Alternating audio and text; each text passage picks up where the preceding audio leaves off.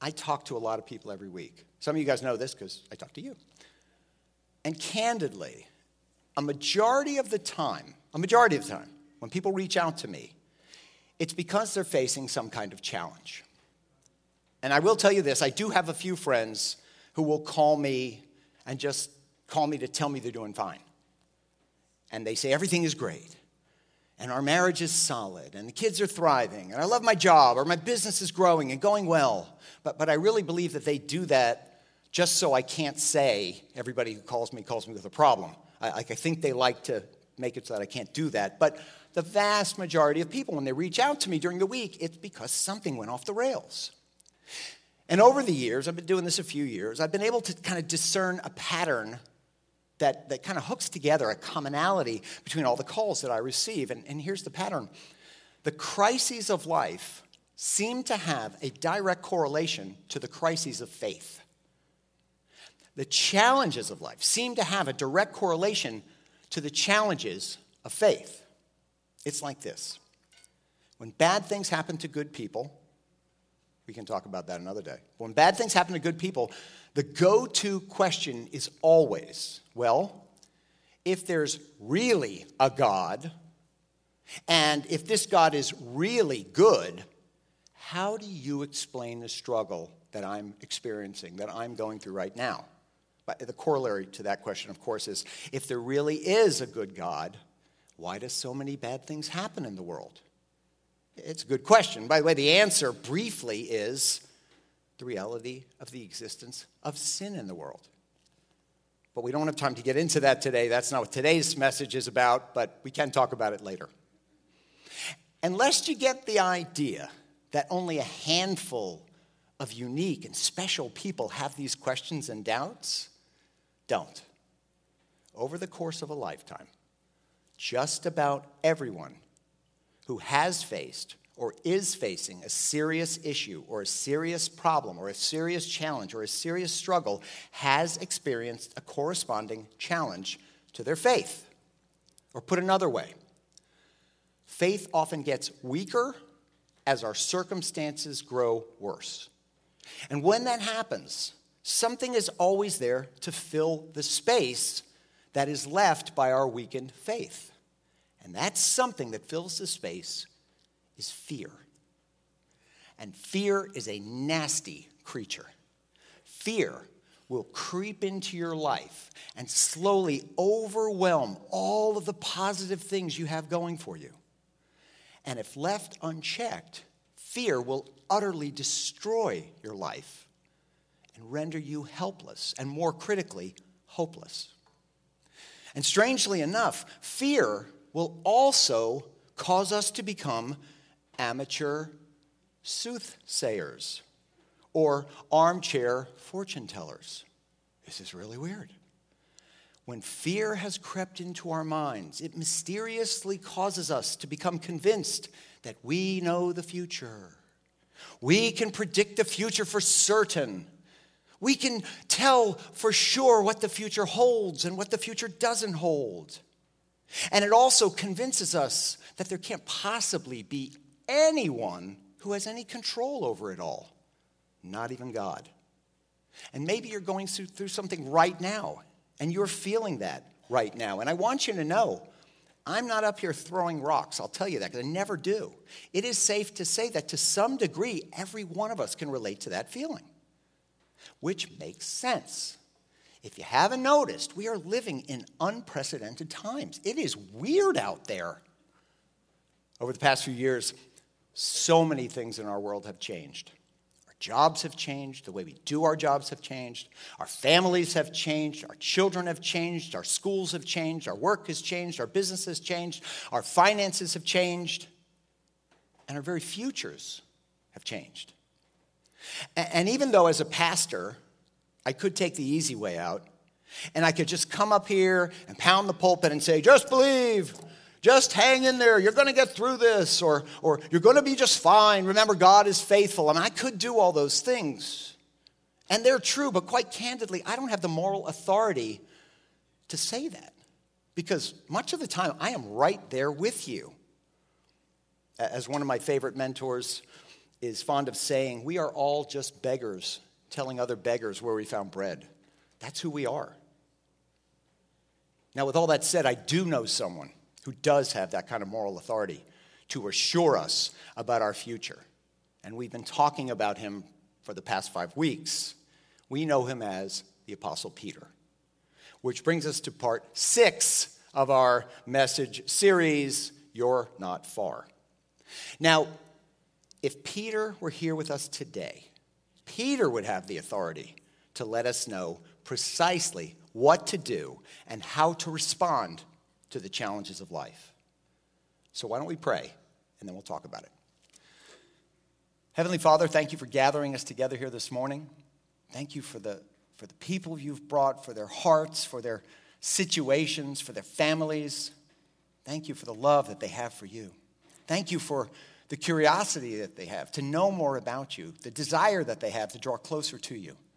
So God, as we're here together, gathered today, open our hearts and minds so that we might receive your word and allow it to sink in and allow it to motivate us to draw closer to you. We love you, God. We praise you in Jesus' name. Amen. So for the last few weeks, and if you missed any messages, you can go to hammockstreetchurch.com, click on the message tab. You can also go to YouTube. You can find it there. But we've been looking at Peter's account of the life of Jesus as told to us and recorded in the Gospel of Mark. So remember, Peter was a fisherman. He really wasn't a writer. So he dictated, Peter was an eyewitness to Jesus' ministry, and he dictated his whole experience while he was in prison. He dictated his whole experience to Mark, who wrote all this stuff down. Did you know that, by the way? The Gospel of Mark is really, it's kind of sort of the Gospel of Peter. But Mark's the guy who wrote it down, so he's the one who gets the title up there, you know? Anyway, Mark's Gospel was written about 35 years after Jesus' resurrection, so sometime in the 60s AD. And in telling this story, Peter wanted his audience, whoever was able to read it at the time, and Peter wanted us to know that without question, notwithstanding everything that Peter had experienced, he still believed that Jesus is the Son of God. He still believed that Jesus is the Messiah, HaMashiach in Hebrew, the Savior of the world. From the very start, Peter let us know that everywhere Jesus went, he proclaimed the same message, which was this. We've seen this before in all these messages in this series. Mark 1, verse 15. The kingdom of God has come near. Repent and believe the good news. The wait is over. The time has come. The kingdom of God has come near, which means you are not far. So you need to turn. You need to face and embrace the fact that God has done something in the world that the world has never seen before. And you're invited to become a part of that movement. You're invited to be involved. You're invited to be Jesus' hands and feet here in our world in 2023 as a part of the movement. Well, last week we saw how Jesus and his disciples left Caesarea Philippi, which was up in the northern part of what we call Israel today, and they set out on the long journey south to Jerusalem. It's actually, Israel's a fairly small place, but when you're walking, it's not so small. So they're journeying south to Jerusalem.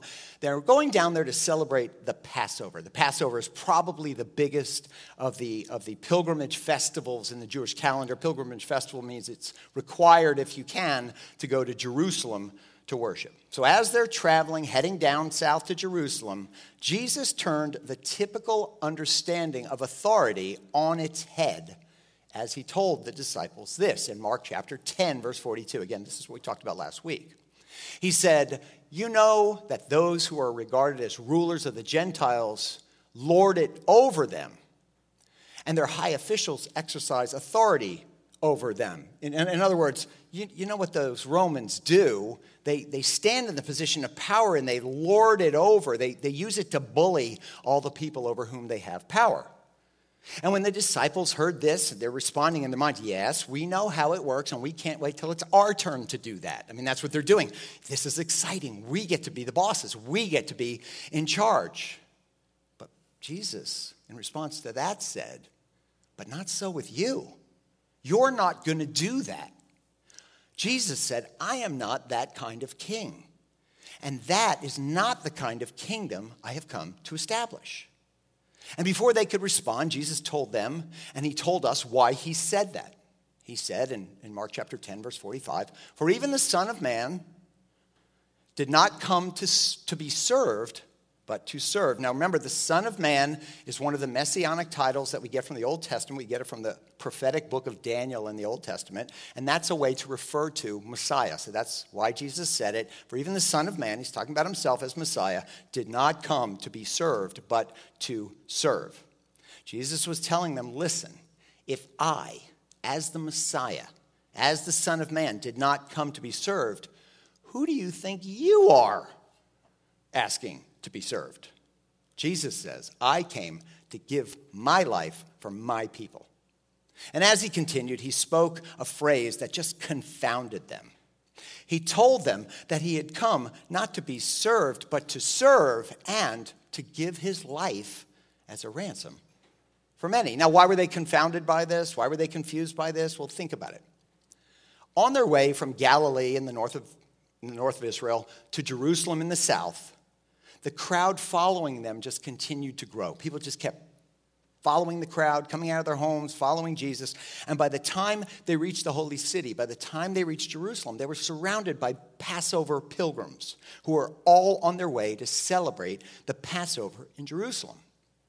And along the way, as the crowd grew, so did Jesus' reputation.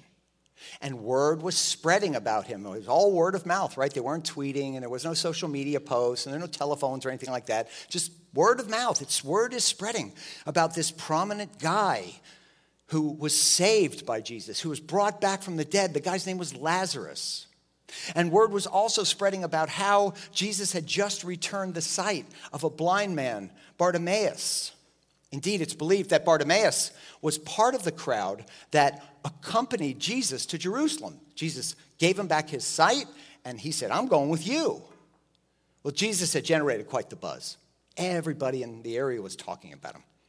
In fact, even before Jesus entered the gates of the city of Jerusalem, we go to Mark 11, verse 8, many people spread their cloaks on the road, while others spread branches they had cut in the fields. This is what we talk about on Palm Sunday, when right around the time Easter comes up. So they spread the branches out, they spread their cloaks out. They said, welcome, welcome, Messiah, welcome to Jerusalem. I mean, the people were totally hyped. They were absolutely convinced this was it, their Messiah, the one for whom they'd been praying, the one for whom their ancestors had been praying for hundreds of years. He was finally here. He had finally arrived, and at long last, he was going to proclaim himself king. And they thought, our suffering will come to an end. And they were so excited, their joy couldn't be contained, so they put their cloaks on the road and they spread out branches before him as those who went ahead and those who followed shouted, Hosanna! Blessed is he who comes in the name of the Lord. Hosanna is a Hebrew expression of praise that translates directly to save, please, or save us. So they said, save us!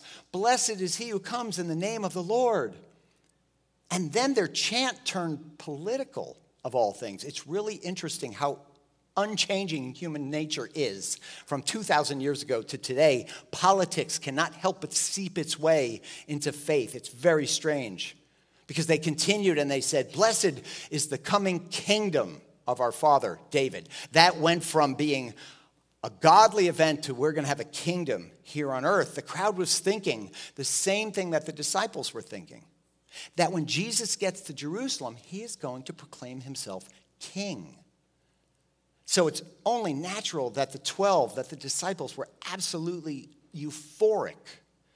This is what they'd been waiting for.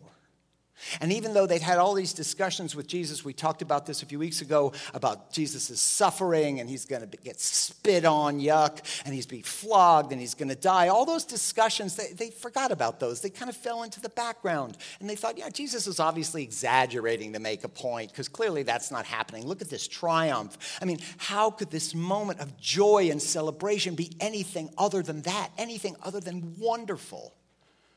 And things kept on looking up. They arrived in the late afternoon, and immediately in Mark 11:11, Jesus entered Jerusalem, and he went into the temple courts, and he looked around at everything. But since it was already late, no one was there. He walked in, and everybody had gone home.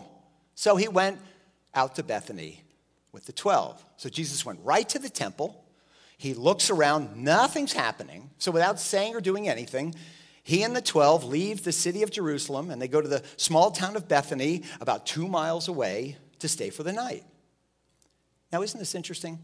Peter includes this fact in this story. He includes the fact that nothing happened. Think about that. He included the fact that Jesus walked in and 0 things happened, and they just left. Why did he include it? Because it's a true story.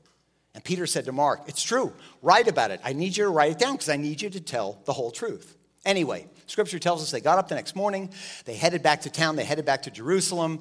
Think about it this way, if you're a college football fan and you want to go to the football game on Saturday, but all the hotel rooms in the town are booked, you stay in the neighborhood town, the nearing town, town 30 minutes away or 15 minutes away just so you can get a hotel room. And that's what they were doing. Bethany was just a couple miles away from Jerusalem. Jerusalem was packed with Passover pilgrims, so there was nowhere else to stay. They get up the next morning, they head back to Jerusalem, and I'm sure the disciples were thinking, all right, here we go. This is going to be awesome. And then we go to Mark 11:15. On reaching Jerusalem, Jesus enters the temple courts. I don't know if you can picture the temple, but there was a center part of the temple, and then there was a kind of a terrace, and they called that the temple courts, and that's where you could go and mill about and hang around, and you heard pastors or preachers out there preaching, but the temples where all the sacrifices took place inside, so they entered the temple courts. But instead of Jesus announcing at that moment that the Messiah was in the house, something unexpected happened. If you've been in church for a while, you probably have heard this story. Jesus went to the temple courts and, verse 15, he began driving out those who were buying and selling there. He overturned the tables of the money changers and the benches of those selling doves. Real quick, why they were doing that. Again, Passover is a pilgrimage festival, which means Jews from all over, different regions, different principalities, different kingdoms, would all converge on Jerusalem, and they would all have different kind of money. So they'd bring their own money, and then they'd have to change their money for the local money, for the Roman denarius, so they could, or even the Hebrew shekel, but really it's the Roman denarius, so they could buy an animal to sacrifice. So that's why they're changing money. And what happened was the money changers, well, they took advantage of the exchange rate. And so they would give you money, but it wouldn't be what it was worth. It would be way under what it was worth. Well, Jesus was very upset. He was really ticked off at the offenders. So he says, my house will be called a house of prayer. He's referring to the temple for all nations. But you have made it a den of robbers. Now, this has become a theme with Jesus, and as you can imagine, what he said did not sit well with the leaders. How do we know? Because we go to verse 18. The chief priests and the teachers of the law, these are the Jewish leaders, heard this and began looking for a way to kill Jesus. They heard that Jesus was a problem for them, and verse 18 continues, they feared him, because the whole crowd was amazed at his teachings. This new teacher is coming in, and he is wowing the crowd, and they're supposed to be in charge. The crowd's only supposed to listen to them, and he's listening to this new teacher. They were amazed at Jesus. And it's interesting, the leaders weren't freaked out by the miracles Jesus had done, the healing and so on. They were freaked out by the fact that he was winning the people over. He was more popular than they were. People were listening to him and not listening to them. Well, anyway, at the end of that day, verse 19, Jesus and his disciples leave the city of Jerusalem. Then his disciples and Jesus, they head back to their Airbnb in Bethany. The next day, they head back into the city and they go back to the temple where the leaders were waiting for him. And the leaders were like, we need to nip this in the bud. By the way, it's bud, not butt, okay? We need to nip this in the bud, this Jesus problem. We need to get the people back on our side.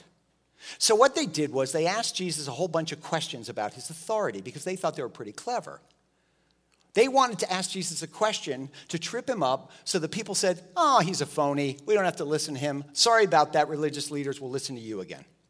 But Jesus, he parries their attacks. Every attack he turns away and he returns fire. And in his retort, he insinuates that the religious leaders are the real bad guys. What do you think that did? Well, that made him even more angry. We go to Mark 12:12. Then the chief priests and the teachers of the law and the elders looked for a way to arrest Jesus because they knew that he had spoken in a parable against them. But they were afraid of the crowd. So they were torn. They wanted to take Jesus out. If they could have, they'd have killed him, but then the crowd would have turned on them and it would have been really ugly. So they were afraid of the crowd. So they just left Jesus and they went away. They kind of regrouped. And Jesus stayed there and he continued to teach on the Temple Mount. The temple's up on a hill. And so Jesus taught from those temple courts. Jesus was just destroying them. He was beating them in every argument. So apparently after a lunch meeting, they came back with even more questions, Mark 12:13, to catch Jesus in his words.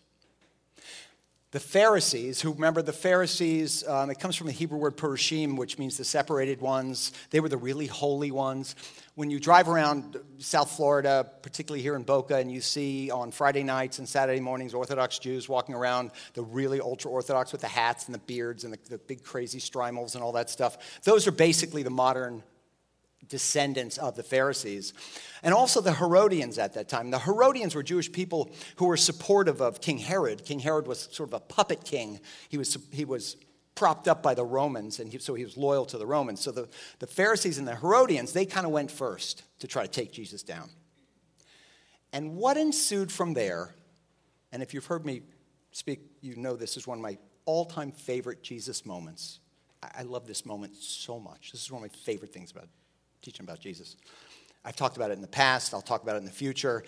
And the reason why I've done so is because we typically miss it. We typically misunderstand what's going on here. Or at a minimum, we miss just how brilliant Jesus' play is here. So let's take a look at that. So the Pharisees started off, and they tried to distract Jesus, and they tried to disarm Jesus, and they opened up by trying to get him to lower his defenses. So they're trying to butter him up so he's not quite so defensive, so he's not quite so sharp on his feet. So here's what they say, verse 12. And if you're old enough to remember Leave It to Beaver, this is Eddie Haskell, okay? Hello, Mrs. Cleaver, you look lovely today. Okay, this is what's going on here.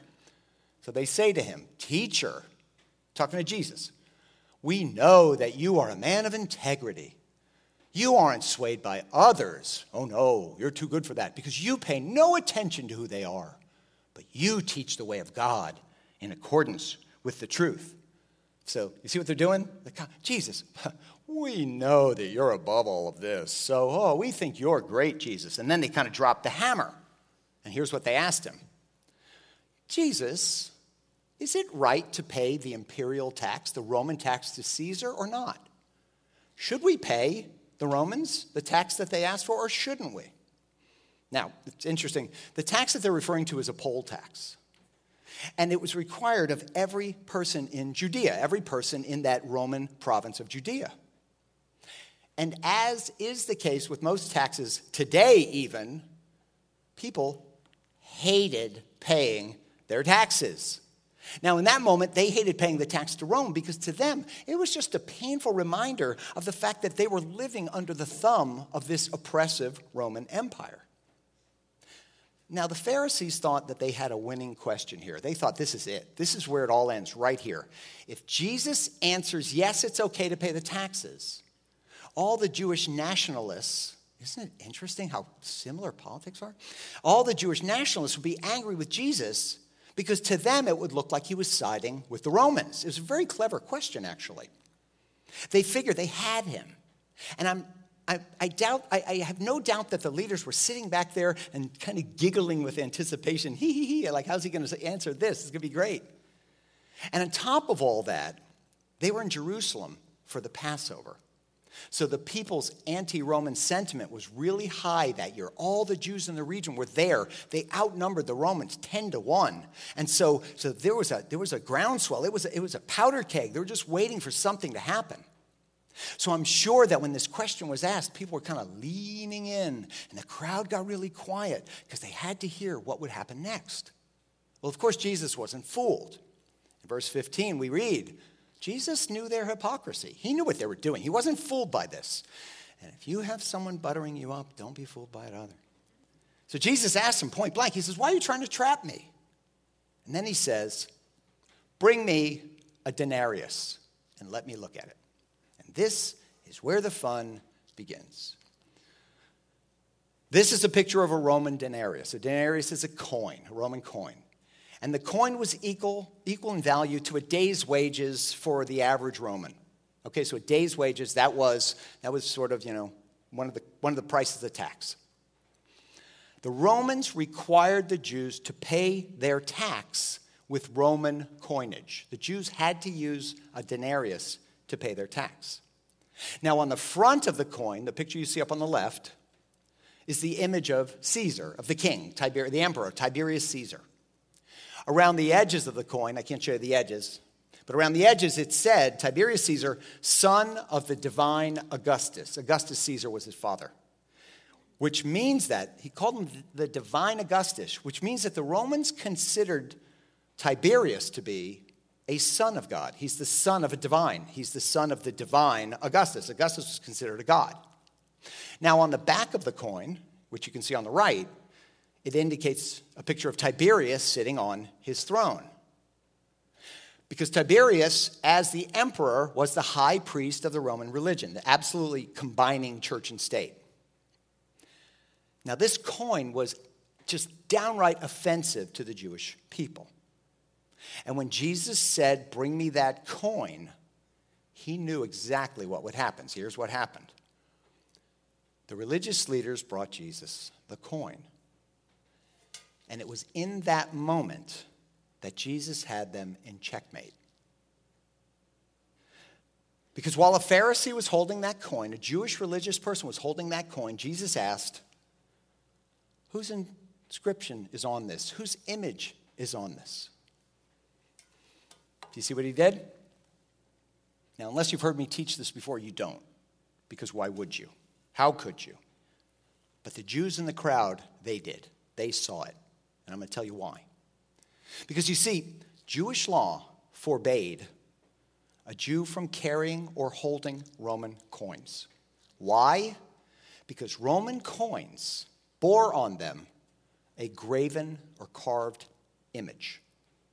And that violates the second commandment. Of the Big Ten, that's the second one. We find it in, let me get this to go. There we go. We find it in Exodus chapter 20, verse 4. You shall not make for yourself a carved image. So it violates that commandment. That face, that picture of Caesar kind of sitting on the throne, that is a carved image. Now, let me show you the opposite here. These are modern Israeli shekels. The shekel is their coinage, okay? Do you see what they don't have on them? They don't have graven images. They don't have images of people. They don't have images of animals. And by the way, these are modern. Still to this day, they don't. They only have numbers, and they have plants. They have objects. There's a menorah on one of them. It was against God's law to make or even hold any kind of image of a person or an animal. I imagine at that moment, the crowd looked something like this. Crowd was like, whoa! It was game over. And Jesus wasn't done. And to drive his point home, Jesus asked them, he says, all right, whose image is this? And whose inscription? He's like, in case you missed my point, whose image is this? It's like, oh, snap. They're holding an image. They're holding an idol. And they all replied, Caesar's. They were carrying around, on the Temple Mount no less, idolatrous money. Poof, man, they were done. They lost the argument. The crowd knew it. And then Jesus said to them, then give back to Caesar what is Caesar's. In other words, Jesus said to them, well then, I guess you should give Caesar back his money, right? Jesus doled out a little treat for the people in the audience when he said next, and give back to God what is God's. Why is that a treat for the people in the audience? Because let me ask you all, Bible scholars, what belongs to God? All the things, right? In Psalm 24, verse 1, David writes, the earth is the Lord's, and how much in it? Everything in it. It all belongs to God anyway. It was so clever. Everything belongs to God. All the things belong to God. Jesus had them, and they knew it. And the crowd, Mark 12:17, they were amazed with him. Jesus won, Pharisees nothing. Now, the Sadducees were the next ones to step up. These are all Jewish parties, Jewish different movements and sects inside of Judaism, not too dissimilar from today, Orthodox Jews, conservative Jews, Reform Jews, Reconstructionist Jews, similar like that. Now, recall that the Sadducees in their theology, they did not believe there was any life after death. They did not believe you go to heaven and you live forever. They didn't believe in an afterlife. So they were Sadducees. Very good, guys. Well, they came up with an even more convoluted question. So remember, they don't believe in life after death, okay? So listen to the question. They came up with this question that was based upon something that's called Levirate law. Levirate law is a Jewish law that mandates the brother of a man who dies with no children has to marry the brother's widow and then raise any children born from that union on his brother's behalf. Okay? So remember, brother's dead. He's in heaven. Sadducees don't believe in an afterlife, but this is the Levirate law. So they come up with this crazy hypothetical situation. This is going to be a big slide, but I'll read it to you. Here's the hypothetical. This is their hypothetical. There were 7 brothers. The first one married and died without leaving any children. The second one married the widow, but also died without leaving any children. It was the same with the third. In fact, none of the 7 left any children. Last of all, the woman died too. Here's the question. At the resurrection, remember, the Sadducees who don't believe in a resurrection are asking this question about the resurrection. At the resurrection, whose wife will she be since 7 men were married to her? Okay, given the fact that they didn't believe in the resurrection, it was very clear that they were asking this question to mock Jesus. And in response, Jesus scoffed at them. And he basically said, you guys don't even know your Bible. You knuckleheads don't even know your Bible. And then he did something magnificent. Jesus noted just how clearly God, in Moses' book of the Exodus, Genesis, Exodus, Leviticus, Deuteronomy, Leviticus, Numbers, Deuteronomy. In the book of the Exodus, if you want to look it up, Exodus 3:6, Jesus speaks in the present tense of how God, the God of the living, is presently the God of the patriarchs who have passed, Abraham, Isaac, and Jacob. So in other words, Jesus speaks to them from Exodus, we call it 3:6, they didn't have numbers back then, saying the God of the living is still the God of Abraham, Isaac, and Jacob who are gone because they live eternally according to the scripture. That's it. It's over. Roasted. It's done. And from then on, no one dared ask Jesus any more questions. That was the end of the gotcha questions. And from there, after a little more teaching, Jesus and the disciples begin to head out of Jerusalem for the evening. But now we jump all the way to Mark 13:1. As Jesus is leaving the temple, one of his disciples said to him, so they're leaving the temple, they're heading back to Bethany, they look back at Jerusalem, and he says, look, teacher, look at the temple. Look at those massive stones. Look at those magnificent buildings. So he's referring to the temple that King Herod, the Jewish king that was loyal to the Romans, had recently refurbished and recently expanded. He expanded its size and he made it opulent. He made it beautiful. It was really something. It was massive. It took up like 37 acres, the whole complex. And some of the stones used to renovate the temple weighed up to 10,000 pounds. Each stone was the weight of 2 large cars. And as they marveled at the massive and impressive building, Jesus said something that seemed outrageous. So here's what he said in Mark 13:2. He says, do you see all these great buildings? Not one stone here will be left on another. Every stone will be thrown down. Did you notice what he said? He didn't say one day they will all crumble. He didn't say one day they will all fall down.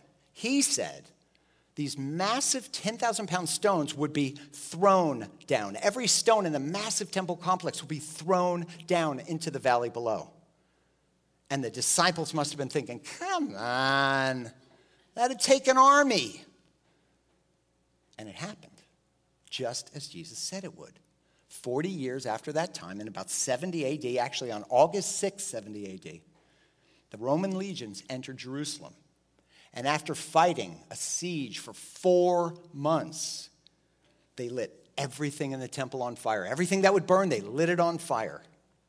And then Roman General Titus, who was in charge of the legions at that time, he would later become Emperor Titus, using Jewish slave labor, tore down every single stone off the altar, every single stone around the temple, every single stone in the temple, and dragged every single one of those stones to the edge of the cliff and pushed it off. And if you visit the temple in Jerusalem today, you can actually see these stones. They're still there, lying at the base of the wall. Now, why should we care? Because as Jesus had said earlier in Matthew's gospel, I tell you that something greater than the temple is here.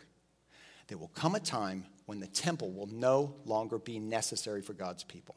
Something greater than the temple has, in fact, arrived. The old was passing away. The new had come. The kingdom of God was near because the king was in town.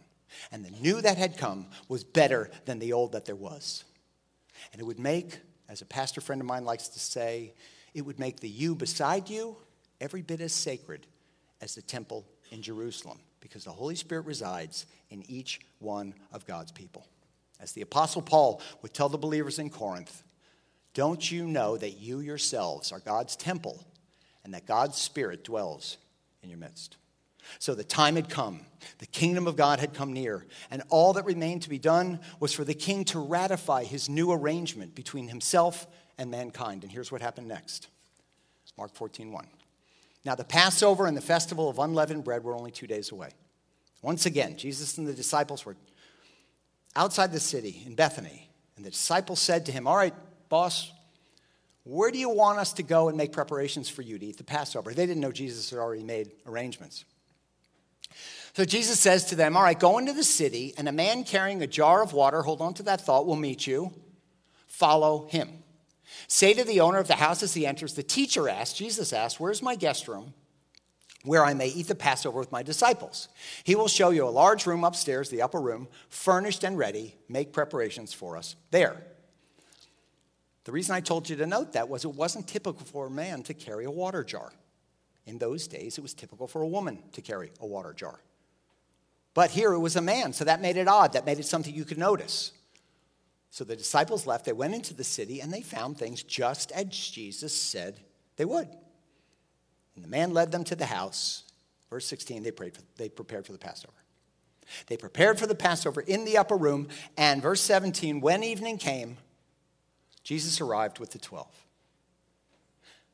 Why did Jesus enter the city at night this time, after the sun went down? Because if you've noticed, when he'd gone into the city when the sun came up, he was mobbed. He was surrounded by people. And those people had lots of questions. So he arrived when he knew it would be quiet. And he arrived with the 12. And I'm sure Peter was thinking at this time, this has got to be it. This has got to be the moment. And Peter was right, sort of. It just wasn't the moment that Peter and the others were anticipating. Now, if you've ever celebrated communion with us, you're familiar with what happened next. Verse 22. While they were eating, Jesus took the bread, and when he had given thanks, he broke it, and he gave it to his disciples, saying, take it. This is my body. And I'm pretty confident that the disciples paused for a beat, and they were like, John, did he just say the bread was his body? Jesus kept going, and he took a cup, and after he'd given thanks, he gave it to them, and they all drank from it. And then Jesus held his cup up and he said, this is my blood of the covenant. And at that moment, it really struck them. And they're like, wait a minute. He just made Passover all about himself, didn't he? Passover is a celebration of God releasing his people from bondage in Egypt to the freedom of the promised land. Jesus just made Passover all about himself. And then they're thinking, and anyway, only God can establish a covenant. And anyway, a covenant needs two parties. So who is this covenant? What is this covenant and who is it between? And Jesus continued, this is the blood of the covenant which is poured out for many. Jesus was saying this is a covenant between God and everybody. And maybe the disciples were thinking, okay, but what we really need is a new kingdom with you, Jesus, as the king, but we're still listening. And it'll be a little while before they really understood the significance of what Jesus had said, but certainly they knew something different was going on. Meanwhile, they probably saw Jesus looked a little uneasy at the time. You remember, if you know the story, they were singing a hymn. They left the upper room. They moved out to the Mount of Olives and the Garden of Gethsemane where Jesus prayed. Remember, that's the time he prays and he's sweating blood, crying blood. He wasn't himself. Well, before long in the garden, they heard a noise. Then they saw the torches in the distance carried by the temple guard, and it was closing in on them. And they noticed their brother, the one who was one of the 12, Judas, leading the way. And Peter, remember, Peter's the impulsive one. He jumps out and he cuts the ear off the servant of the high priest, which Jesus was not happy about. And Jesus said, am I leading a rebellion that you have come out with swords and clubs to capture me? Every day I was with you, teaching in the temple courts. You didn't arrest me there. You know I'm not a threat. Why are you coming at me with weapons? And then Peter made a decision that he would regret for the rest of his life. You see, Peter was conflicted. His expectations about Jesus weren't squaring with what he was watching take place in front of him. So there was this gap. There was this space between what Peter expected Jesus to do and who Peter thought Jesus was and what Peter was going through, what Peter was experiencing. And in that moment, as is often the case for us, Peter lost hope. Peter and the disciples then deserted Jesus and fled. They left. They thought, this is it. Jesus' run is over. It was an interesting 3 years, but I guess it's over. It was obvious to them that, you know what, Jesus wasn't the king after all. He wasn't the Messiah. There wasn't going to be any kingdom. Now what happens? Isn't that human nature? To assume the worst about God when the situation and the circumstances don't go as you expected them? When the situation and circumstances are at their worst, faith almost always deteriorates when circumstances deteriorate. And in those moments, when faith deteriorates, it's replaced by what? Fear. In those moments, just like Peter, we all become fortune tellers, don't we? I know what's going to happen now. We're going to lose the house. We're going to lose the car. We're never going to make it. That's what we do. We become certain we know what the future holds. And we become remarkably confident that there's just nobody holding our future. Well, Peter understood that. Peter lived that. In the moment when everything went off the rails, in the moment when all of a sudden Peter's future just blew up as far as he was concerned, Peter went from being a follower of the rabbi about whom everyone in the region was talking to being a deserter and a fugitive. In that moment, Peter lost hope, and he deserted Jesus, just like everyone else. And that turned out to be the second biggest mistake of Peter's life, which led to the first biggest mistake and the greatest regret of Peter's life. Everything Peter saw and everything Peter felt in that moment led him to the conclusion that God is not near. But in truth, he was. Peter would later learn that, in fact, in those terrifying moments when it seemed that God was so distant, he was, in fact, right there. He was close, and he was about to do something magnificent for which his people had been waiting for hundreds and hundreds of years. And if Peter could speak with us today, he would likely say to us, don't make the same mistake. When things get tough, when everything goes dark, don't do what I did. Don't follow my example. Don't abandon your faith. Don't abandon your Savior. Don't abandon your loving Heavenly Father. If Peter could do it all again, he most certainly would have done things differently. And as we wrap up this morning, consider this. The same men who abandoned Jesus when suddenly their future went dark and when there was a gap between what they experienced and what they expected are the same men who would spend and risk the rest of their lives ensuring that you and I can know with 100% certainty that God is near and you are not far. And because of what happens next in this story, everything standing in the way between you knowing that and experiencing that has been removed. You will not want to miss the conclusion of this series, not next weekend, but the weekend after on September 24th. In this series, You're Not Far. Let me pray for you. Heavenly Father, thank you for just an amazing story. A story that has such detail that it's impossible to doubt its truth, its veracity. God, thank you for drawing us into this community, for drawing us into the community of God's people, the people whom God has called to be his hands and feet here on earth, the people to whom God has given hope and life and security. and is blessed with abundance. God, as we head from here today, help us to remember that's who we are. We are children of the King of the universe. Let us govern ourselves, conduct ourselves, carry ourselves as if we know that to our core, so that all around us can see and ask, what is it? What is it that gives you the hope that you have? God, we love you, we thank you, we praise you. In Jesus' name, amen.